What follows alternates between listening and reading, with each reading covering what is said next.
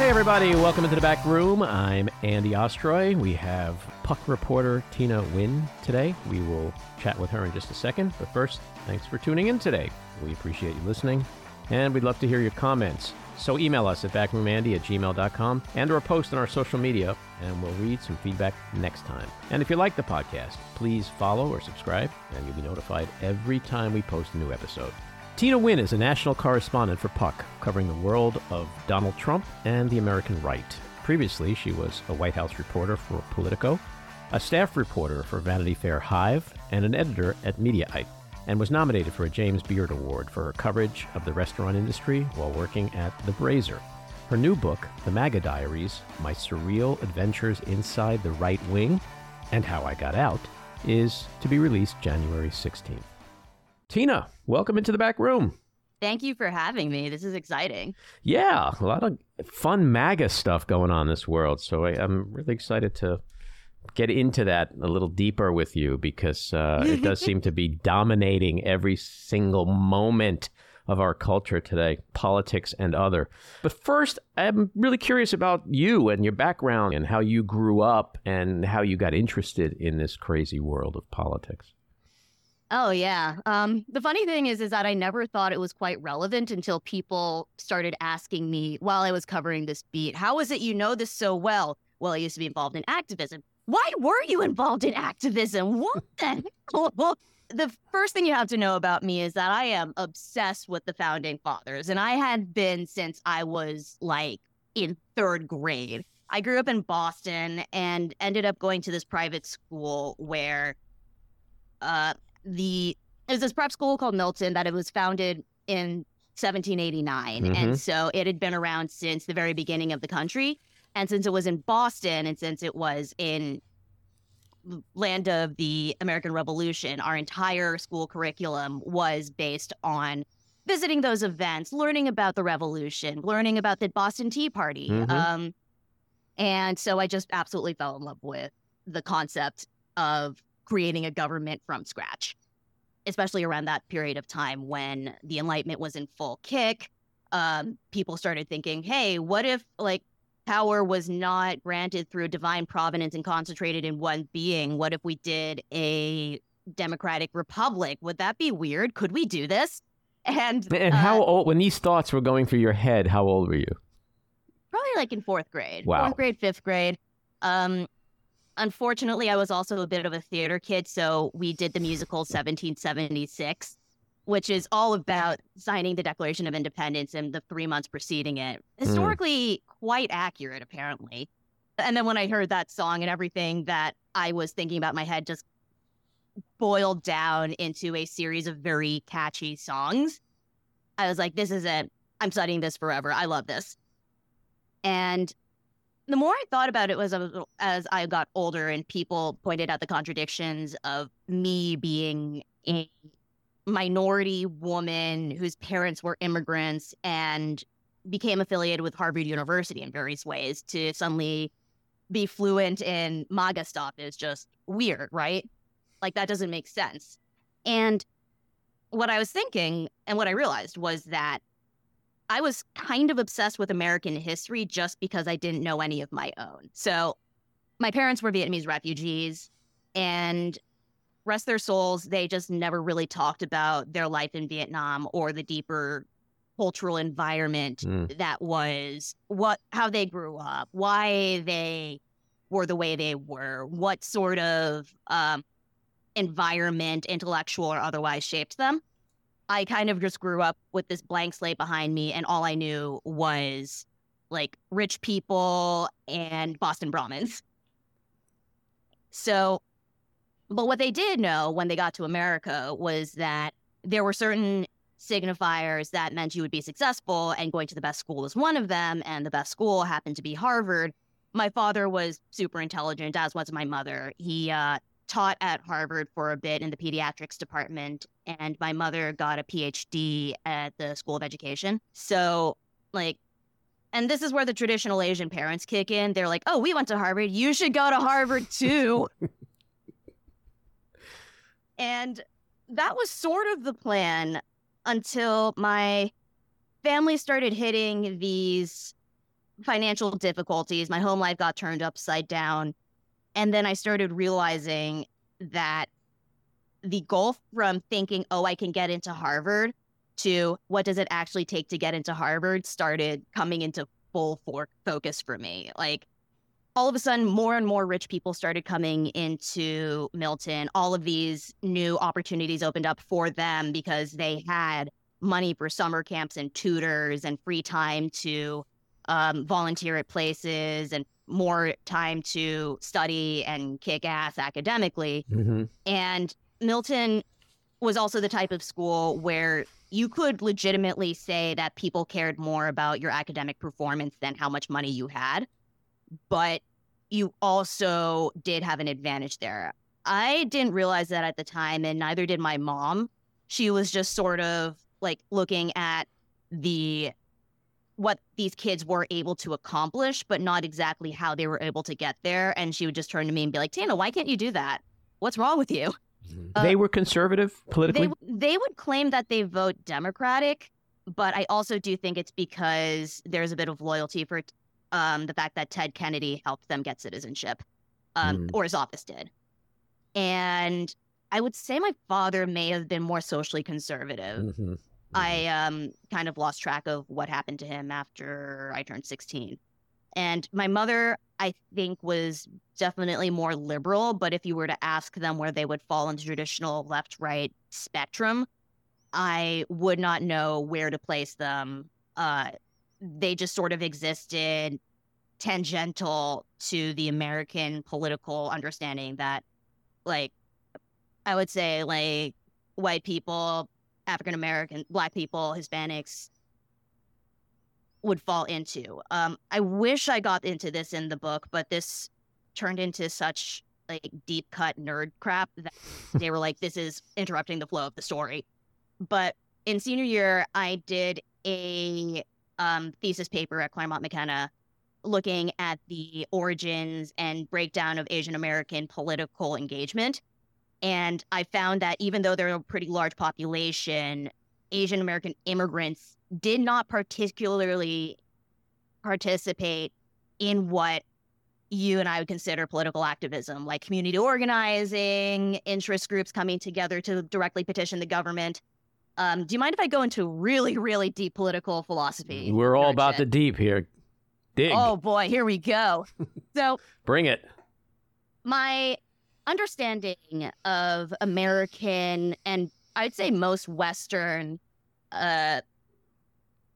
forms of government and the social contract would date back to the area of the book, the Leviathan, in like the 1600s. And it posits that the social contract of governance is an agreement between the head of state, in that case, the king, and the governed, aka the populace. The metaphor he used was the king is the head and the people are the body. And it's always a contract that says we are going to give up our rights as the people in order for you to governance, but that also means that we hold you accountable directly to govern us. And if you break that contract, we reserve the right to at least complain very loudly, at most try to remove you from office.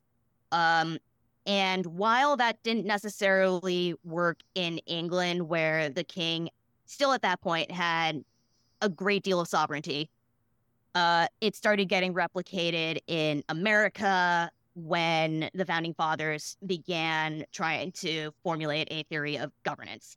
And in France, they tried to do that. It ended up in the revolution, which was very bloody. And the Americans were like, wait, no, that sucks. Don't do that. But ultimately, it boils down to, we are the governed, you are the head of state, let's go like this. In the Chinese form of government, which was eventually replicated by pretty much everyone in Asia, the ultimate form of authority, aka the head of state, was just so far removed from their immediate concentric circles of how they lived their lives that the emperor was sort of a non-entity. And Confucius wrote that if you were a son who disobeyed their father in order to show obedience to the emperor, that was worse. Like, that was absolutely the worst thing you could possibly do. And instead, think of the form of influence and authority as concentric circles. So there's a person in the middle. There are their immediate parents. There are their grandparents. There are their locals. Then there are their regional officials further and further and further out. And the idea of dealing directly with the government in order to make your grievances known and get civic equity was completely just out of the ordinary for most Asian immigrants coming in. So you didn't start seeing a lot of civic action in their communities until maybe the second or third generation, when the kids who were born here go to school, learn what American government is like, and start going, okay, maybe it's time for us to to put together our own interest groups and civic organizations. Which is why, for instance, you have Jewish American groups, even though they have a smaller percentage of population, have much more influence than Asian Americans do. I'm Jewish, so as a Jew, I agree totally that Jews have never been known for being shy and opinionated, because we believe we have a right to be. And so it's interesting to hear someone like yourself explain the foundational aspects to Asian culture and how it views itself, and therefore how the people have become or not engaged civically. You know, you said you're from Boston. Given what you just said, it's got to be really gratifying to now have an Asian American mayor. I'm so impressed by her accomplishments, yeah. But I want to ask you about the Founding Fathers. As someone who is obsessed by them, we've heard throughout our lives the Founding Fathers were so smart. The way they crafted this government and the institutions in it and the Constitution, et cetera. And now we're kind of finding that they might not have been so smart. Right? Because the guardrails that we thought were there are so gray and left up to interpretation, and interpretation by the MAGA world, starting from Trump all the way down. This ambiguous language that's going to wind its way up to the Supreme Court and perhaps be ruled on a partisan basis or not. And the truth is, the Founding Fathers really never could quite conceive of, and certainly, as we now know, didn't prepare for a Donald Trump. They definitely did not. Actually, they were worried that such a guy would exist in the future. It feels like they were more worried about a Nixon, right? They kind of sort of prepared for Nixon. So I think there are two parts to answer that question. The first was that the founders definitely wanted to avoid the concentration of power in the executive branch, which was why there were so many safeguards built in to give Congress over making anything in the government really happen. But then you start seeing a group of legal scholars coming in thinking, all right, what else can the president do under the authorities that are given to him by the Constitution? And then they start trying to exploit that. But that's where we are today. Like, you talk about the other safeguards that the Founding Fathers inserted into the Constitution, like separation of power, co-equal branches of government. But I think what the Founding Fathers, again, probably couldn't conceptualize and certainly didn't prepare for is a Kevin McCarthy, a Mitch McConnell, a Congress that completely abdicates its constitutional responsibility. That's where I am in terms of the Founding Fathers. It's like, look, they created something pretty amazing, but they never really prepared for some maniac who's going to come along and turn it on its head. And that's unfortunately where we are today. Yeah, here's the premise of my book. It's that the conservative movement began this project in the late 50s, early 60s, to uproot forms of what they saw was communist influence infiltrating the federal government and expanding their powers into the states and to individual lives. And so they're like, all right, they're using these powers. What can we do to counteract those powers and in turn gain our own influence? So they start pouring a lot of money into think tanks to outline policy, to that they essentially just throw in Reagan's lap the day that he takes office. They start developing their own conservative legal theory and theorists. They start trying to get their judges into the legal system. They start training the next generation of members of Congress and their attendant staff and supporters to execute their agenda in a conservative way. Like Mitch McConnell, for instance, was part of the Leadership Institute when he was in his early 20s. That's how long this program has been going on. However, they come up with all of these beautiful game plans and theories and things that they can execute on over the decades. What they believe they are protecting, though, is a very specific form of conservatism that respects the boundaries of the Constitution while allowing them to enact their conservative agenda of anti-communism and religious freedom and focusing on American might. Reagan, I think, had to court the conservative movement and become more conservative in order to win their support in his election bid in the 1980s. But they go into Trump thinking, no, we have this powerful network. Our vision of conservatism will prevail. The thing that we've protected for 60 years is what we deem conservatism, what we all in this network say is conservatism. There's no way that Donald Trump will ever become president. And then he becomes president, and then they're faced with this choice of, oh, let's try, can we fight Donald Trump on this? Or do we have to roll over and cave? And a lot of them did try to counter Trump for the longest time. Like Heritage held out for as long as they possibly could. The National Review held out. And however, Trump keeps acting unilaterally, well, because those entities don't wield any power. Exactly. They try to wield influence, and other previous Republican presidents had to acknowledge places like Heritage and the Federalist Society in order to maintain their influence over the right. If they disapproved of him, the president would have a problem. Mm-hmm. Trump does not care. Trump does not exist within this system. Trump just sees every tool that's available to him and is like, oh, I'm the president, I can do whatever I want. Mm-hmm. And even though the conservatives are able to extract things like appointing federal judges from him, they cannot stop him from unilaterally using the executive actions to institute a travel ban. Like, if you were a Heritage guy next to Trump, you would be like, sir, that's unconstitutional. And he's going, no, I want to do this. Why can't I do this? Oh, what's this Constitution? That's bullshit.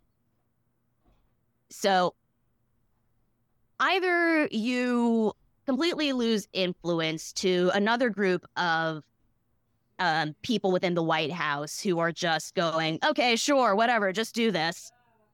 Whatever you say, Mr. President. Or they hop on board and try to find a justification for what it is they're doing. Like, it's this massive internal conflict that a lot of Republicans have of, like, if you talk to people who are over the age of, I'd say, 30, who entered the conservative movement in the, like, dying age of the Tea Party, they were like, this is not the party I signed up for. Why am I here? What is happening? Why is it that I have to, like, junk all of my beliefs? But you know what? They're still in there. Well, that's a good question. I want to ask you about that because, first of all, your book is called The MAGA Diaries, My Surreal Adventures Inside the Right Wing and How I Got Out. It's releasing January 16th. So MAGA, or MAGA, depends on how you pronounce it. People pronounce it both ways. It's a phenomenon to me because after 8 years or so, I still don't think I understand what it is, other than my personal belief that at its roots, it's all about racism. Because we've seen how it's not really about economic dissatisfaction. It's not about policy of any sort. It's given license to that underbelly of our society that normally stayed dormant and quiet and did not say and do the quiet things out loud the way they do them today. And he's their guy. It's like, hey, we don't like black and brown people and Asian people and Jews, and he doesn't either. And so as long as he's in power, we get to just be our ugly selves. And I can't think of any other reason what would make anyone go against the Constitution, the rule of law, their own self-interests. So I'm curious to know what you think as someone who was in that culture and then got out. What makes these people tick? Is it a political movement? Is it a cult? Is it a religion? Are they brainwashed? And is racism at the root of it? I believe at the very root of someone who decides to not just vote for Donald Trump, but become full-fledged MAGA is a sense of fear that the world is changing too quickly, that the way that they grew up in the 1950s and 60s, where everyone was kind of white, and a fear that they're losing power and that their way of life is collapsing with the rise of what they call a woke agenda. I would summarize that as, one, the rise of the Black Lives Matter movement and the fact that Fox News and all the media apparatuses at the time were like, look at this violent looting in the streets. That's a result of it. Another one would be affirmative action and diversity, equity, and inclusion programs that make them believe, oh no, these elitist institutions and big corporations are taking away our positions into our positions in the business world and our children's rights to get into Harvard, for instance, because of their merits in exchange for balancing out their bodies for the sake of diversity. Third is ceding American international power to foreign countries, or having those foreign countries have a bigger hold on American daily life. The border crisis right now is scaring the hell out of a lot of MAGA people, not to say the rest of the country, because, as Trump would put it, there are immigrants flooding over the border in masses and sleeping on our streets and giving a lot of crime. Mexico does not like this. Guatemala does not like this. It's clearly a sign that there is horrific instability south of the border in those in those governments that drives a lot of Hispanics to try to come to America. And China, as a global superpower taking American jobs, is keeping people up at night. But if you go really, really deep into the reasons that minorities also support Donald Trump, it goes back to that fear as well. But in their case, it's like, well, we worked really, really hard to not just enter America through the legal channels, but we wanted to integrate ourselves into American society. Also, we escaped socialism, and it was bad. So Cubans have a really distinct memory of Fidel Castro destroying their own way of life. Venezuelans immigrating into the U.S. have that as well. But you see, that's an interesting point you're raising, because it's not quite socialism. Castro was a dictator, a brutal, murderous dictator. That's what they were escaping, which makes it all the more perplexing that they would vote for a guy who says on day one, I am going to be a dictator. That's the part I can't reconcile. He's going to be, if he says that he's being a dictator, he's also adding that with the I am going to uphold the American way of life that you guys dreamed of when you came to America. Because we believe that all of these elitist liberal institutions are trying to take that away from you, which is like also how Hitler came into power, right? We know he wants to be a dictator. He wants to be president for life. He's made it very clear who he admires in the world, be it Orban and Xi and Putin and Hitler and Erdogan, like all the people who are strongmen, who have absolute control. I mean, he's impressed with Xi because he has ruthless control over his people. Donald Trump likes that shit. So when he uses the word dictator, it can only mean he's telegraphing what he wants, which, again, to me, makes it so perplexing how anyone who's escaped persecution, escaped dictatorships, who knows what it's like to live where one person has absolute control, how they can support him. I would counter that with not like the reason that dictators come into power is because not only are they willing to bend whatever guardrails are there to prevent him from becoming a dictator in the first place, it is because he's swept in there by the power of populism, by offering a specific vision of what that future will look like. Mm-hmm. And then bringing this back to Donald Trump, his promise to the populist movement is that he believes that their way of life is being destroyed. The place where they have power, they have economic security, they have what they believe is a sense of, if at the very least, psychological safety, at the most, psychological dominance over outside influences such as immigrants and LGBT. So when you say they, I just want to, you're referring to white people. White people and the minorities who love Donald Trump. Like, but that's the part that I can't get my head around, because the non-white people who support Donald Trump, his platform, his promise, his goals for a Trump 2.0 administration are not in their best interests. It's not their administration. I'm very sorry to have to do this to you, but I am going to accuse you as someone who is coming from a white, Caucasian, liberal point of view in understanding how it is that minorities consider their own economic interests and political interests. This is a fact that shocks a lot of people when I bring it up, but Vietnamese Americans love Donald Trump. Like, they are the most pro-Donald Trump Asians you will ever meet in your life. And it is precisely because even though they are directly benefited from refugee asylum programs instituted in the 70s, they are also like, we worked our asses off to integrate ourselves into American society. We love American society. We are now wealthy because of American society. We are scared what socialism will bring because we have such a pitched emotional, like psychological reaction to the fall of Saigon and how it absolutely ruined our lives. Like, my parents, for 2 years, my mom's family of 12 was literally eating nothing but pumpkins and rice because they were not allowed to have food. Right, but is the fall of America, is the fall of American democracy going to be any better?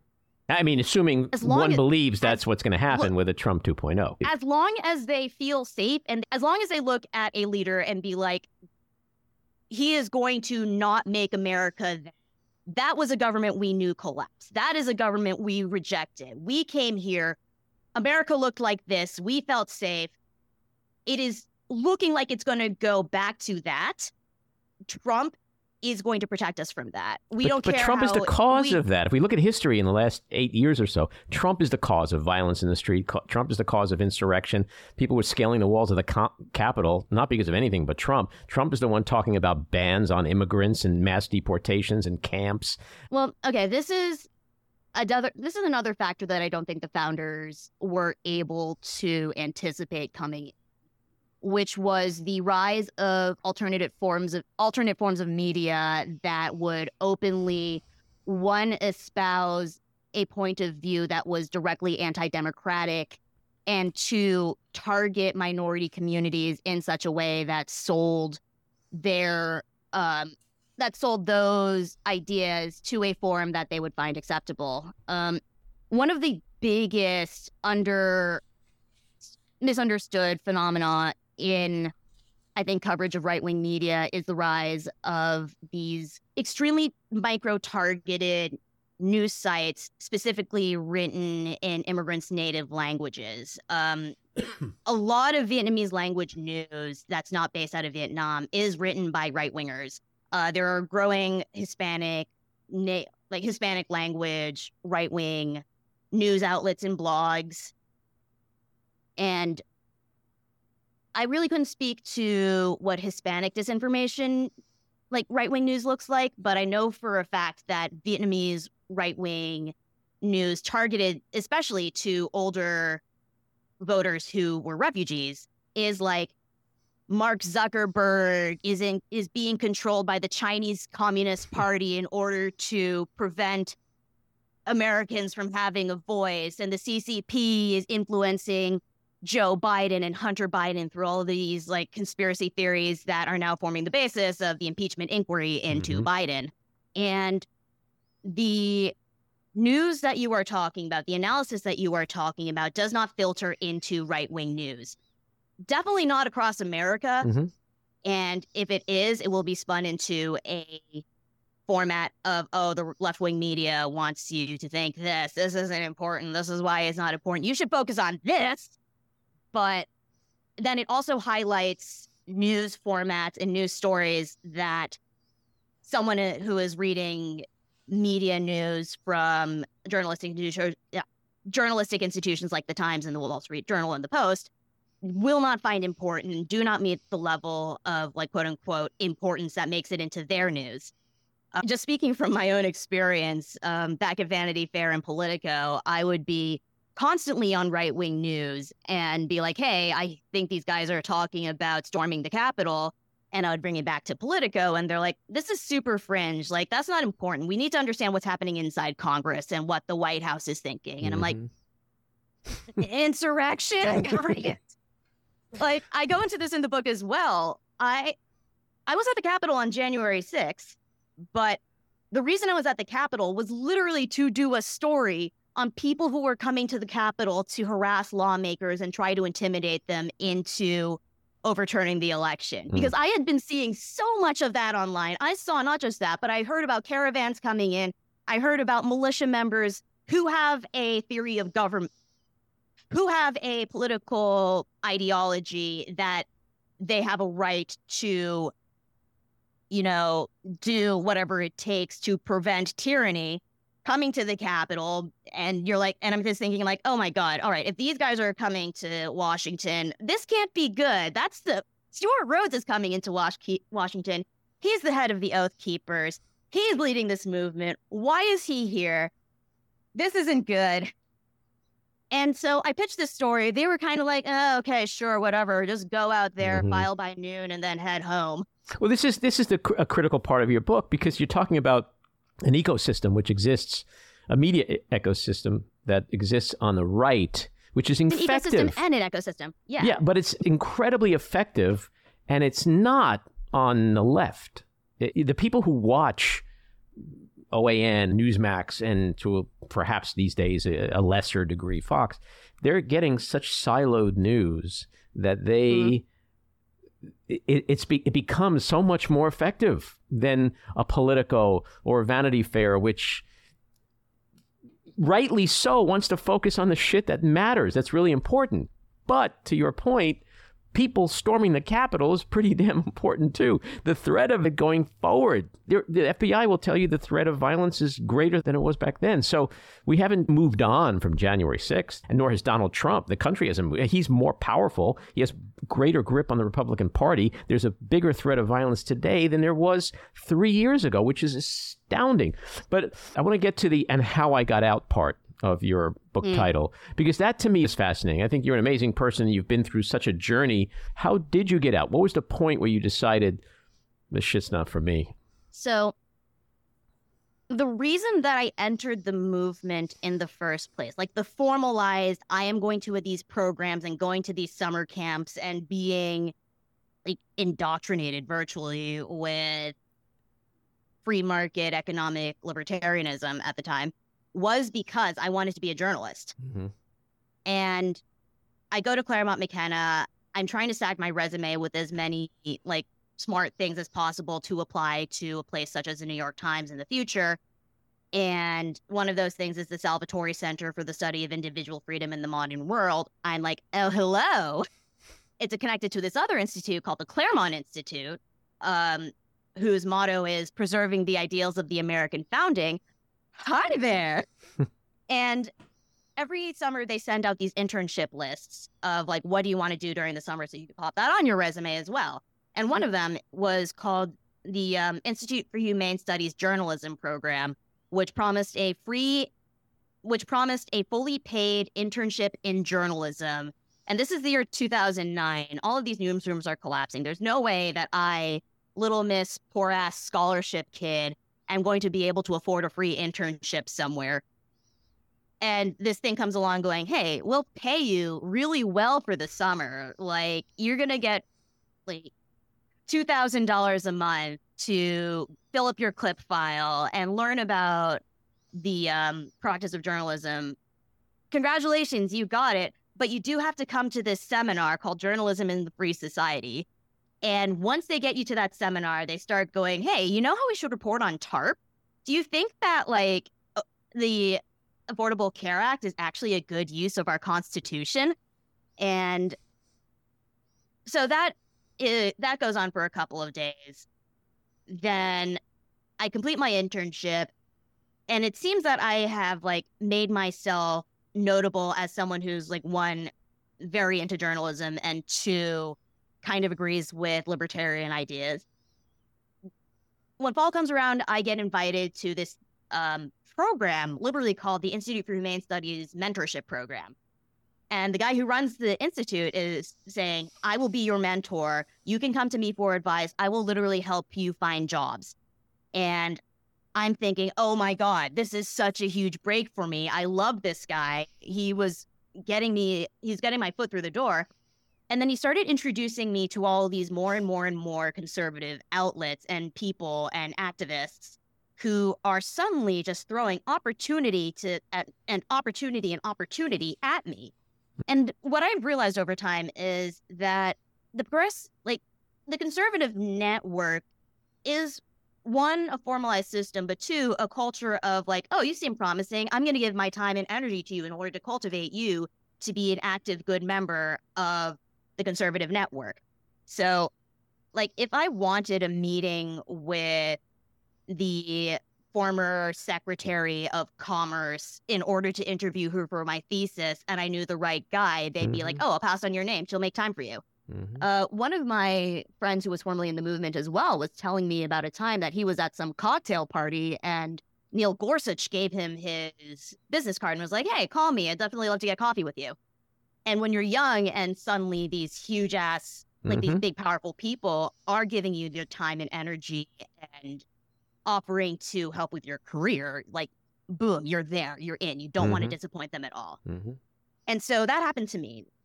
The mentor is setting me up with places like the Collegiate Network, which is another network of student newspapers that are trying to get their editors-in-chief jobs in mainstream media.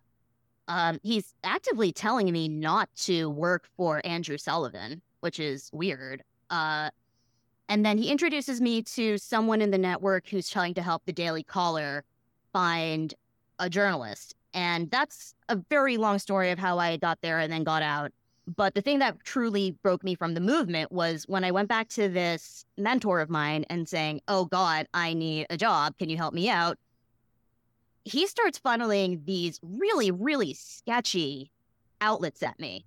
Like, one of them is a place called Accuracy in Academia, where they want me to go to academic conferences and write up socialist, anti-constitutional things that these academics are saying in what they believe is a safe intellectual environment. I'm like, wait, no, I don't like that. My mom was an academic. The next one is, hey, can you go to Madison, Wisconsin and report on how bad teachers' unions are? It's going to be fully paid. You're going to go up there. You'll get housing in Madison. My gut goes, wait, no, you have a really clear agenda. The third thing that he throws in my direction is, hey, we need a Washington stringer for this place called the Colorado Observer.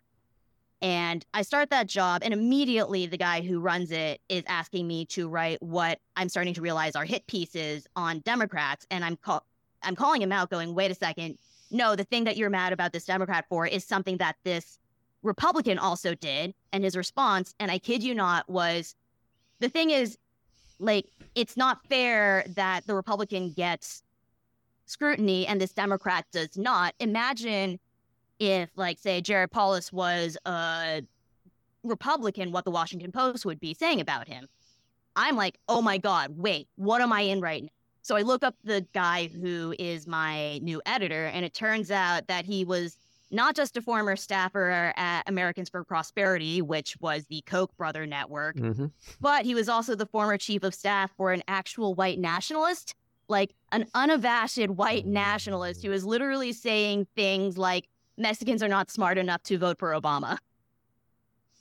And suddenly, not only am I realizing, oh my God, I'm in a bad place, but I'm also thinking, oh my God, my entire career has been set up for me to become this person. I can't do this. Fuck this shit. I'm out. And so my plan is to move to New York, get some job as a terrible writer, churning out ad copy or whatever, and just leave all of this behind. And I'm 22 at this point, which means I can absorb a little bit of risk and not have to worry about like my career or parent or like children or whatever. And so I did not think I would be back in journalism. Like, that was not the plan at all. I just ended up at Vanity Fair because it was a job where I could blog about the news. And, you know, working at Vanity Fair is great for the resume. And then all of a sudden, Donald Trump starts coming into the equation again. And the more news that comes out about him and the people in his orbit, the more I'm starting to say, wait a second, I know these people. Why are they here? Oh, no. Oh, no. Oh, no. My editors start noticing that I'm doing this, and they're like, hey, can you write about this? And yada, yada, yada. The MAGA Diaries comes out on January 16th. So I've had a bunch of cult people on this podcast. One of my oldest friends was in a cult. Contrary to public opinion, cults are not all about hippies in the 60s taking acid and listening to the Beatles. They come in all shapes and sizes. A lot of them, as we now know from The Vow, The Family, which sounds a lot like what you went through if you've seen that documentary. What you've described sounds like a cult. The way you were groomed, the way you were indoctrinated, dare I say, brainwashed. So my question is MAGA a political movement? Is it a cult? Is it a religion with a god? Orange Jesus? I don't know if this is going to be a satisfactory answer. I think that it is a movement that turned into a cult recruiting structure that got hijacked by a very charismatic and powerful personality that is now a cult. I'm satisfied with that answer. Yeah. I'm very satisfied with that answer. Thank you. Because that's what I believe. I believe people are brainwashed. It's cultish. And your book title, part of it is You Got Out. A lot of people that haven't gotten out yet. Are they going to get out? Or are they going to be like Jonestown, where we see, you know, bodies on the ground if they just drank a deadly dose of political cyanide? I mean, just remember this, that cults don't exist without an infrastructure to make it so. And the bigger the cult is, the bigger the infrastructure is to support it. Like, Scientology would seem like some dumb bullshit if it were not for the fact that they had very powerful allies in the entertainment industry who were there to prop them up and keep their secrets using charisma. Yeah, Scientology and the Moonies, by the way, two of the only successful cults out there because of what you're saying. Yeah, the Moonies are literally an organized religion. Scientology is a religion that's is an organized religion. Scientology is taking the protections that religions are afforded under the First Amendment to say, no, we're a religion, guys. Like, you should let us operate the way that a church does. If you wanted to be real spicy about it, one could argue that the Catholic Church is a big cult. Oh, my God. She said it, not me. But I totally agree with you. We should end this conversation. We should end it right here on that. Experiment. To anyone who's listening this with the thought of canceling me, this was a thought experiment. My last question. Where are you today politically? Are you a Democrat? Are you a libertarian? Sounded like maybe that's what you are. Independent? Still a Republican/conservative? Okay, this is a question that I've been getting ever since I started reporting on this beat. And I think it's because it's hard for people to quite grasp the idea that a journalist is reporting on ideology. And when I was younger, I thought it was possible to be someone who was a journalist and then also report from a view that was somewhat conservative. I went down the path of what that would look like. I hated it. I bailed. I moved into the mainstream media and tried to report out from an angle that hewed to what the world of journalism dictates that it should look like. The systems that are trying to support that are also failing. And maybe this is an answer that will never be satisfactory towards anyone, but first and foremost, I want to be a journalist. Like, that is the only thing that really drives me. And whatever people do with my reporting is up to them. But I've never been a person who wants to use what it is that I believe, if I believe anything at all at this point, to like make the world look a certain way. Mm-hmm. Well, that's a fair answer. I'll accept that answer. And actually lied. That wasn't my last question. This is my last question. And I guarantee you probably have not been asked this question before. And it's because we here in the back room like to get a window into the soul of people. And one way to do that is through music. So I want to know your top 5 musical artists of all time. All time? Oh, all my time. God. All time. Now you got to dig deep. Oh, okay. All right. Do they have to be artists or genres or? Whatever. Let's go with artists. Let's see. 1, Tchaikovsky. 2, Kendrick Lamar. 3, Pitbull. Mr. Worldwide. 4, a lot of new K-pop in the past couple of years. My sister is a music producer, and she also has introduced me to this genre, and I'm like, now it's just something that I always listen to. 5, The Lonely Island. What is that? It's the comedy trio that was on Saturday Night Live and did Dick in a Box. Oh, of course. Yeah, one of my favorite songs of all time. Yeah, so I guess from that you could think of me as like a weirdo party animal that has kind of esoteric tastes but likes poetry and really dramatic music. Mm-hmm. And right now, Tchaikovsky's in his grave going, hey, I beat Pitbull. That's all I care about. It's a good day for Tchaikovsky. Exactly. Tina, this was a lot of fun. As they say in Boston, where you're from, you are wicked smart. And this was really interesting. I really appreciate you coming on and sharing your background with us and your experience inside the MAGA cult. Thank you. It really stretched my brain in a lot of fun directions there. And I actually am really happy the way this interview turned out. All right. Take care. You too. Bye-bye. This episode of The Back Room was edited and produced by me, Andy Ostroy. It was co-edited and co-produced by Maddie Rosenberg and co-produced by Jen Hammoud. Our theme song was composed by Andrew Hollander, and our logo was designed by Cricket Langell. And special thanks to Patricia Wind. Please take a moment to rate and review the podcast, and also follow or subscribe. Until next time, keep your eyes on Washington, Hollywood, and your own backyards, and have a great week.